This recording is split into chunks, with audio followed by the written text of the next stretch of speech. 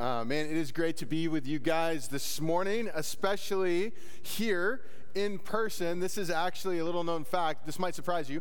This Sunday is annually the highest rated Sunday for our metrics of our online service. Isn't that weird? I wonder why. I don't know what that is.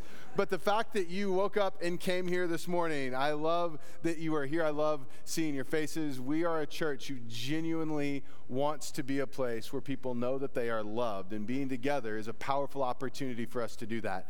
Hey, listen, as we've been in this series, in this time of Lent, where we're reflecting on the state of our souls, on the reality of our need for a Savior and the places where God enters into our brokenness and brings healing. We've been in the book of Psalms, and we've talked about the sound of faith, because oftentimes the reality is that our faith does not sound neat and put together. It doesn't sound curated. It doesn't look like an Instagram post with a Bible and the coffee and the pen and the highlighter. It sometimes is frustrating.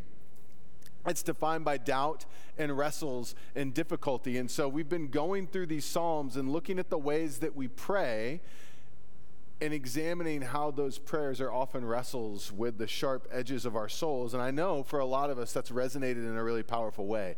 And we've looked at praying out of anger and doubt and fear. But listen, for others of us, if we're honest, our faith doesn't sound that way. And it's as powerful as the scriptures are in those places, it doesn't really resonate with us because the sound of our faith is pretty quiet. Our faith doesn't really sound like anything, and even as we hear the wrestles of the people in Scripture, we struggle to connect because during the week, we don't really find ourselves thinking that much about our faith or about the Lord. And outside of Sunday morning, we really go from Monday to Saturday evening, harried, stressed out, anxious, pursuing a million different things, and we don't really have time to listen to our faith. The sound of our faith is drowned out by a million different voices that surround us. And I think the reason for that is because our hearts can get to a place where they're largely disconnected from the reality of who God is. It's not that our hearts are broken. Our hearts are actually designed to be captivated. And we are always drawn to what captivates our hearts. And so for many of us, for all of us actually, at some point, we'll find our hearts captivated by the shiny objects that surround us. Our hearts are captivated by the pursuit of success.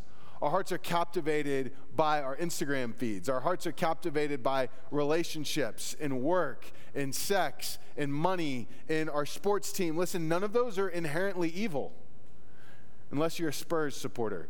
The rest of it, though, is fine.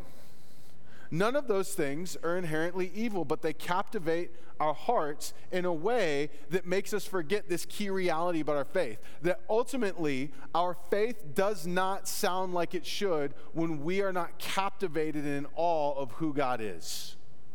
We're not a who God is people, we're a what God does people. It's just the culture we live in. We're a results-based culture. And when we look at our faith, we naturally ask the question, what is it practically doing for me?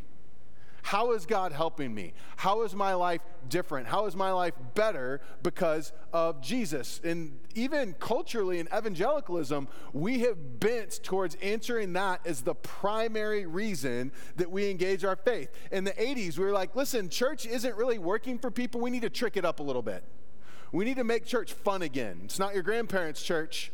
Right? And so even as an institution, we've said God by himself isn't enough. We really need to engage people so they understand what he can do for you. Let's get practical and relevant. And God does things for us. But when we slide into this faith that is drilled down on what God does for us, we miss who he is. And when we miss who God is, we stop being awed by him.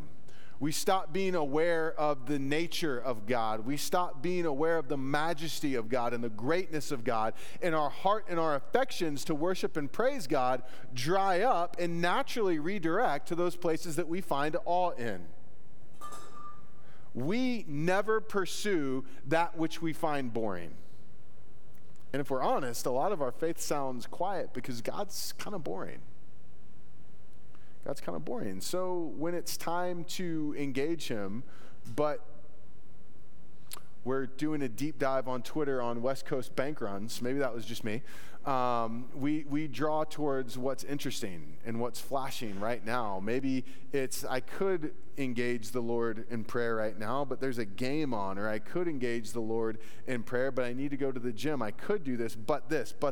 I could do this, but I just bought the new spy book on Amazon, and I'd frankly rather read that because it's just more interesting to me. So how did God become boring? That's because we forgot who he is. So we're going to be in Psalm 8 today, and we're going to talk about the necessity of praying out of awe. When we become disconnected from who God is, we become disconnected from the affections that were created in our hearts for God. And so to reignite that affection, that awe, we have to start in our prayer life. So this is Psalm 8. It's considered a psalm of praise. It's actually the first psalm of praise in the book. And this one's going to be a little bit different because if you've been with us for the past few weeks, the other psalms of lament and complaint kind of have a pattern. God, my life is terrible. God, save me. God, thank you for saving me. This one's a little different. This is focused less on the author and more on the Lord. This is focused less on what God does and more on who God is. And so let's just kind of jump in here and see what it looks like for us to pray out of awe. Lord, this literally, the first word of this is Lord. Lord, it's translated, oh Lord, our Lord. But if you read this in the Hebrew, it's literally just God's name with an exclamation point behind it. How majestic is your name in all the earth. You have set your glory above the heavens. Out of the mouth of babies and infants, you have established strength because of your foes to still the enemy and the danger. So let's just stop there because he says some really important things about the person and nature of God. He says, how majestic is your name in all the earth. He says, God, your very name is majestic, brings glory and might. It reflects perfection and sovereignty. And he's going to get more into this later. But the first thing he does is says, Lord, you're great and amazing. How famous are you in the earth? How known are you? How superior you are to everything else around you. Verse 2 sounds a little bit weird, so let's talk about it. He says, out of the mouths of babies and infants, you have established strength because of your foes. So what does that mean? This is a value of God's that you see throughout the Old and New Testament, that God uses the weak things of the world to display his strength. The Hebrew language here is actually talking about like building a fort. And so when it's talking about establishing strength, another way that you could read that is like building a fort. And specifically, here was the pattern that the author was referring to. And it makes sense. We still do this today. When you would conquer or create, because it's talking about God in the aftermath of creation. When you would conquer, you would instantly build a defense to maintain what you conquered. We still do this. This is still pretty typical military strategy, right? He's saying in the aftermath of creation, God strengthened and defended his creation through the mouths of babes. Another way of communicating this idea is that in God's strength, he subdued anything that could possibly threaten what is his with the weakest option available to him. So great is God's strength that he can use the weakest in the universe to uphold his territory and accomplish his purposes. This is a praise to God for his strength and his sovereignty. So he does two things. He praises God's majesty and he praises God's strength. And his heart is stirred in awe of the reality of the greatness of God. And I think sometimes we've exchanged the awe of the majesty of God for the awe of the majesty of the right now. And we're distracted. We're pragmatic people. There's a lot going on. Awe has kind of been drained out because our dopamine levels are just exhausted by all of the flashing notifications and constant entertainment and hot takes and people screaming and just everything, and we're just tired. And we don't make space for awe because we don't consider the fullness of who God is. And so in our prayer lives, I just wonder, when we talk about praying out of awe is really the pathway to peace. When we pray out of awe, it starts with prayer. Prayer is our pathway to being in awe of God because it allows us to really do two things. It allows us to focus on the reality of who God is, and it allows us to stir up a sense of awe and affection for the reality of how great God is. We don't do this if we're not intentional about it. How often do we make space to pray like this? This is this really beautiful psalm where the psalmist is just writing about the magnitude of God's greatness. And it's amazing to me because if we've been in church for a while, then we know what's true about God. We know what's true about Jesus and how he has saved us and how he lived a perfect life and died on the cross in exchange for our sins and then rose again 3 days later so we could have eternal life. We've heard about the holiness of God, how he is beyond what we can conceive in his perfection and his love and his sovereignty and his power and all of it. But at the end of the day, we're like, I don't know, I want to turn on ESPN. How does that happen? It's because our hearts don't center on the greatness of God naturally. We've got to pause and make space for that. So in our prayer lives, hopefully you've been going through the prayer guide that we have on the app or the hard copies out there. How are we weaving time into our lives when we pray to stop and just consider the reality of who God is? And I know he's big. How do I do that? How do I know who God is? One of the powerful aspects of God's word is that it is inspired by God and tells us the truth about who he is. And so in God's word, this is filled with accounts of the reality of who God is. Old Testament, New Testament, everywhere, we see constant reminders of the greatness of God and the depth of his love and his character. And do you remember when you first read that and heard that? I remember when I was in 6th grade, we were at summer camp. I was attending Grace Covenant Church in Austin, Texas, and our youth pastor was a man named Matt Cassidy, and he did an amazing job of teaching the Bible in a way that we could understand when we were 12. The summer camp that year's theme was actually on the return, right, in the book of Nehemiah. And so he talked about God as a concept of perfection and holiness. And being a kid with a slightly dysfunctional family life and some anger issues, the idea of a perfect God in the midst of a broken world was unbelievably attractive to me. The largeness of God in nature, his perfection and his holiness were this draw to my heart, which wasn't an accident because it's how we were designed to be drawn to God. We're designed to be drawn to that which is holy and good. So where are we making space in our prayer life to dwell on these realities? It's good for us to make space in our prayer life to go to God in desperation and to go to God and wrestle and to go to God in doubt. We have a God who can handle that. It is good for our souls to also go to God in a place where we are dwelling in awe of his nature. When is the last time you simply sat in prayer and were awed by the bigness and greatness of God? As a people, we have to be a people who continue to be awed by the reality of who God is. Our hearts are in danger when we disconnect them from his character. And so, as God's people, we want to pray and dwell in the majesty of who God is. And so often we dwell in the majesty of everything else. We want to make that appropriate exchange where we put down the cheap, shiny stuff that captivates us of the world and we pick up the holiness and greatness of God. And that's daunting because for a lot of us, we hear that and we're like, well, I haven't done that well. And if God is big and great, how can I approach him? Because I kind of have messed up. I haven't opened my Bible in a year. I haven't really prayed outside of, before I open the credit card bill or before I take the test. So do I really want to try to re-engage a God that's that big? Can I trust him? If he's that big, isn't he going to be kind of ticked that I've been worshiping this other stuff? Let's keep going, because the fact that he connects God's bigness with us is this key part of theology that we're able to wrap our arms around. So let's keep going here. He says, when I look at the heavens, your heavens, the work of your fingers. The heavens is the work of God's fingers is a beautiful poetic picture of his greatness and creativity. That the heavens themselves are a work of God's fingers. The moon and the stars which you have set in place. What is man that you are mindful of him? And the Son of Man that you care for him? Yet you have made him a little lower than the heavenly beings, it'd be the angels is what most people would say, and crowned him with glory and honor. So we have the transcendence of God or the otherness of God. I have all kinds of stuff falling out of my Bible. I should look in here more often, apparently, because there's stuff everywhere. Perry, there's some work of yours down here, actually. It's excellent. Thank you. we have this picture of the transcendence of God, of his bigness and holiness and his otherness. God's different than us. We can't understand him. You can't conceive, nor can I, the strangeness of the glory of God. Graham Greene said that, right?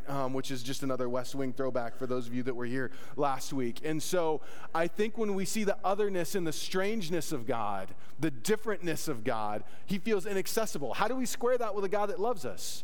Psalm 8 makes this connection. Look at the two realities that he talks about with how God views us. How do we go to a God that's so far away? He says, the Son of Man is cared for by the Lord. He says, who is man that you're mindful of him, that you think of him, that you care of him? The same God that painted the moon and the stars in the sky also thinks about and loves people. Humanity is a treasured creation of our Father in heaven. He goes on to say that you've crowned man with glory and honor. So this is the bridge. This is where the transcendence or the difference and the otherness of God meets the immanence or the closeness of God. How is God so holy and far away but also so close? It's because he loves us. It's that simple. We can go to God in prayer and trust him because he loves us. It is safe for us to go into the presence of a God who inspires awe, because the same God that has this magnitude of holiness and sovereignty with that same magnitude expresses a love and value for us. That bridge of God's transcendence and immanence is his love for us, that he cares for us, that he has crowned us in his glory. And so we have access. We have the ability, we have the invitation to go to God in prayer and enjoy his nature.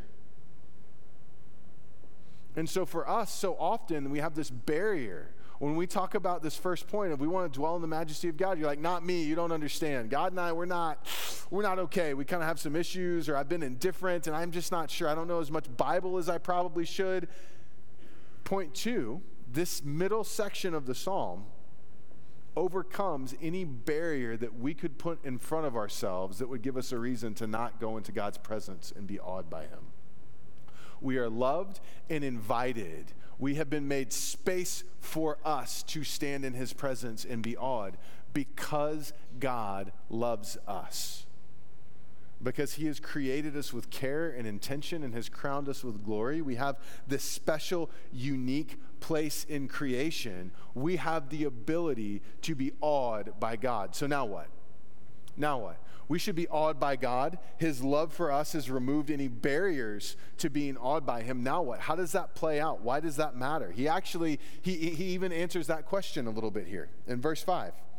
Verse 6, he says, you have given him dominion over the works of your hands and have put all things under his feet, all the sheep and oxen, and also the beasts of the field, the birds of the heavens and the fish of the sea, and whatever passes along the paths of the seas. He finishes the same way he started. He says, O Lord, our Lord, how majestic is your name in all the earth. He's saying there's this visible reality that reflects the majesty and greatness of God. The way that God designed creation reflects his majesty. He ends this with this very practical, tangible truth about who God is. He says, God in his majesty and sovereignty invited and included us in the way creation works. We've been given dominion over creation. We've been given the ability to shepherd and take care of what God has made. The birds of the air, the animals, the fish, all of it is set under man in God's created order. So let's tangibly talk about why that matters and why this should create awe.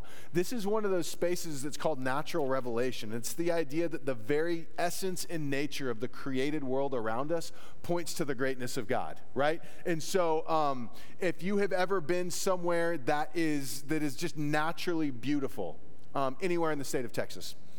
I'm kidding. Some of you guys are like, I've been to Lubbock. I don't know.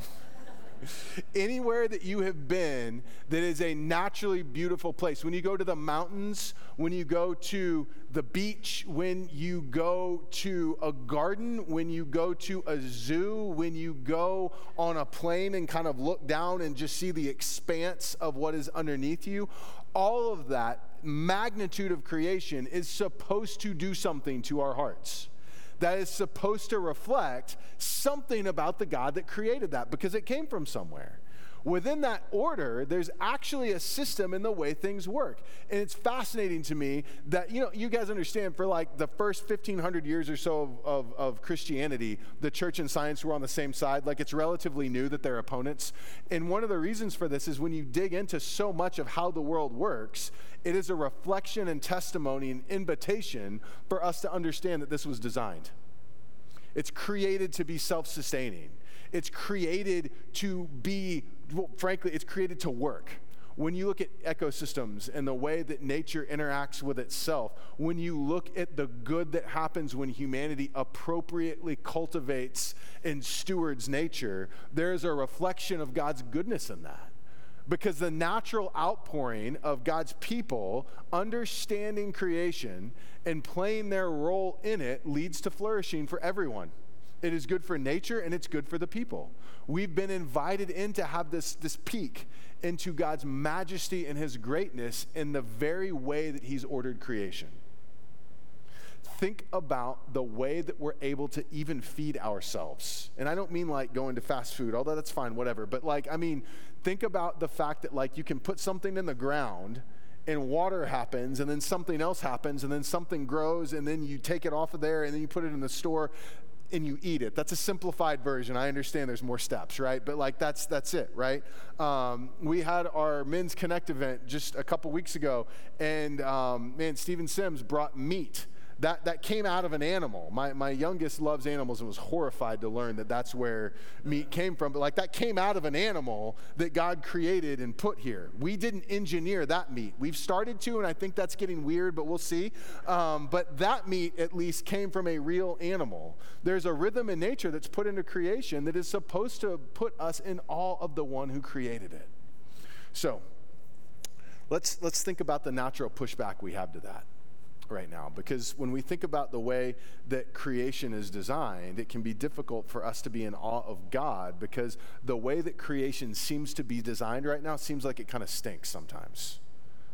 Because we can look and say, well, I don't know, because apparently I've been on my Twitter feed and the environment's not doing really well. And apparently macro-industrial agricultural practices are actually killing our soil and doing bad things to our animals. And it seems like there's all of this stuff happening within this created order that's gone sideways a little bit. It doesn't seem like it's working.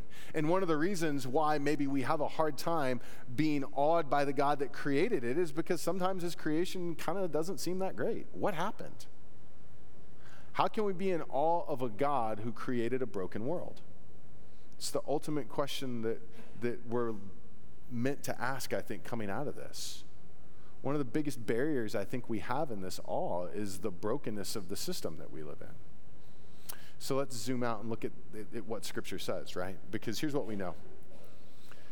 That in the midst of our awe and worship of God, we are naturally, emotionally, physically impacted by the brokenness of the world that God created.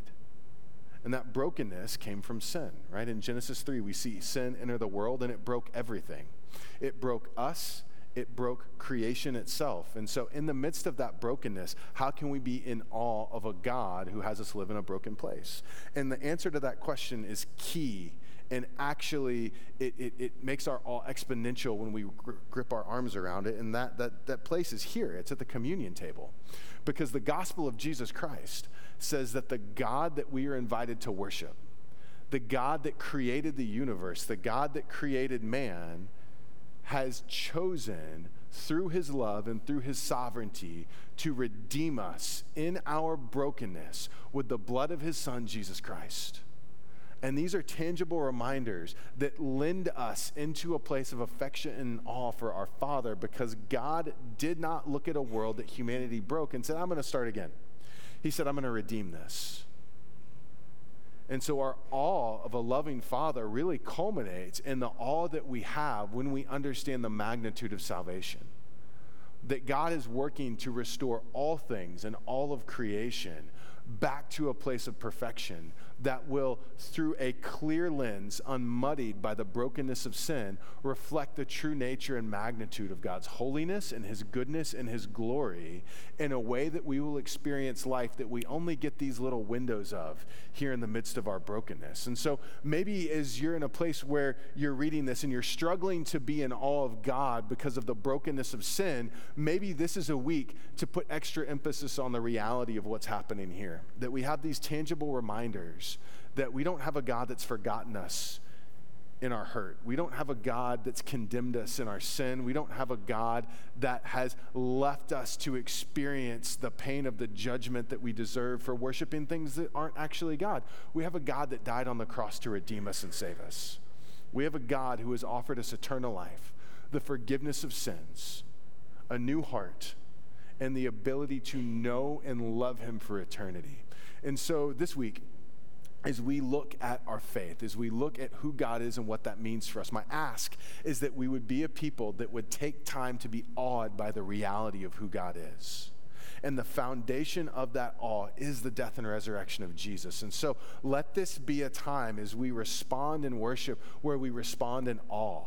And may we be people that continue to make space for that awe, where we have a hunger for the character of God, a hunger for the holiness of God and the transcendence of God, because through Jesus Christ, that same transcendent God is immanent and lives within us.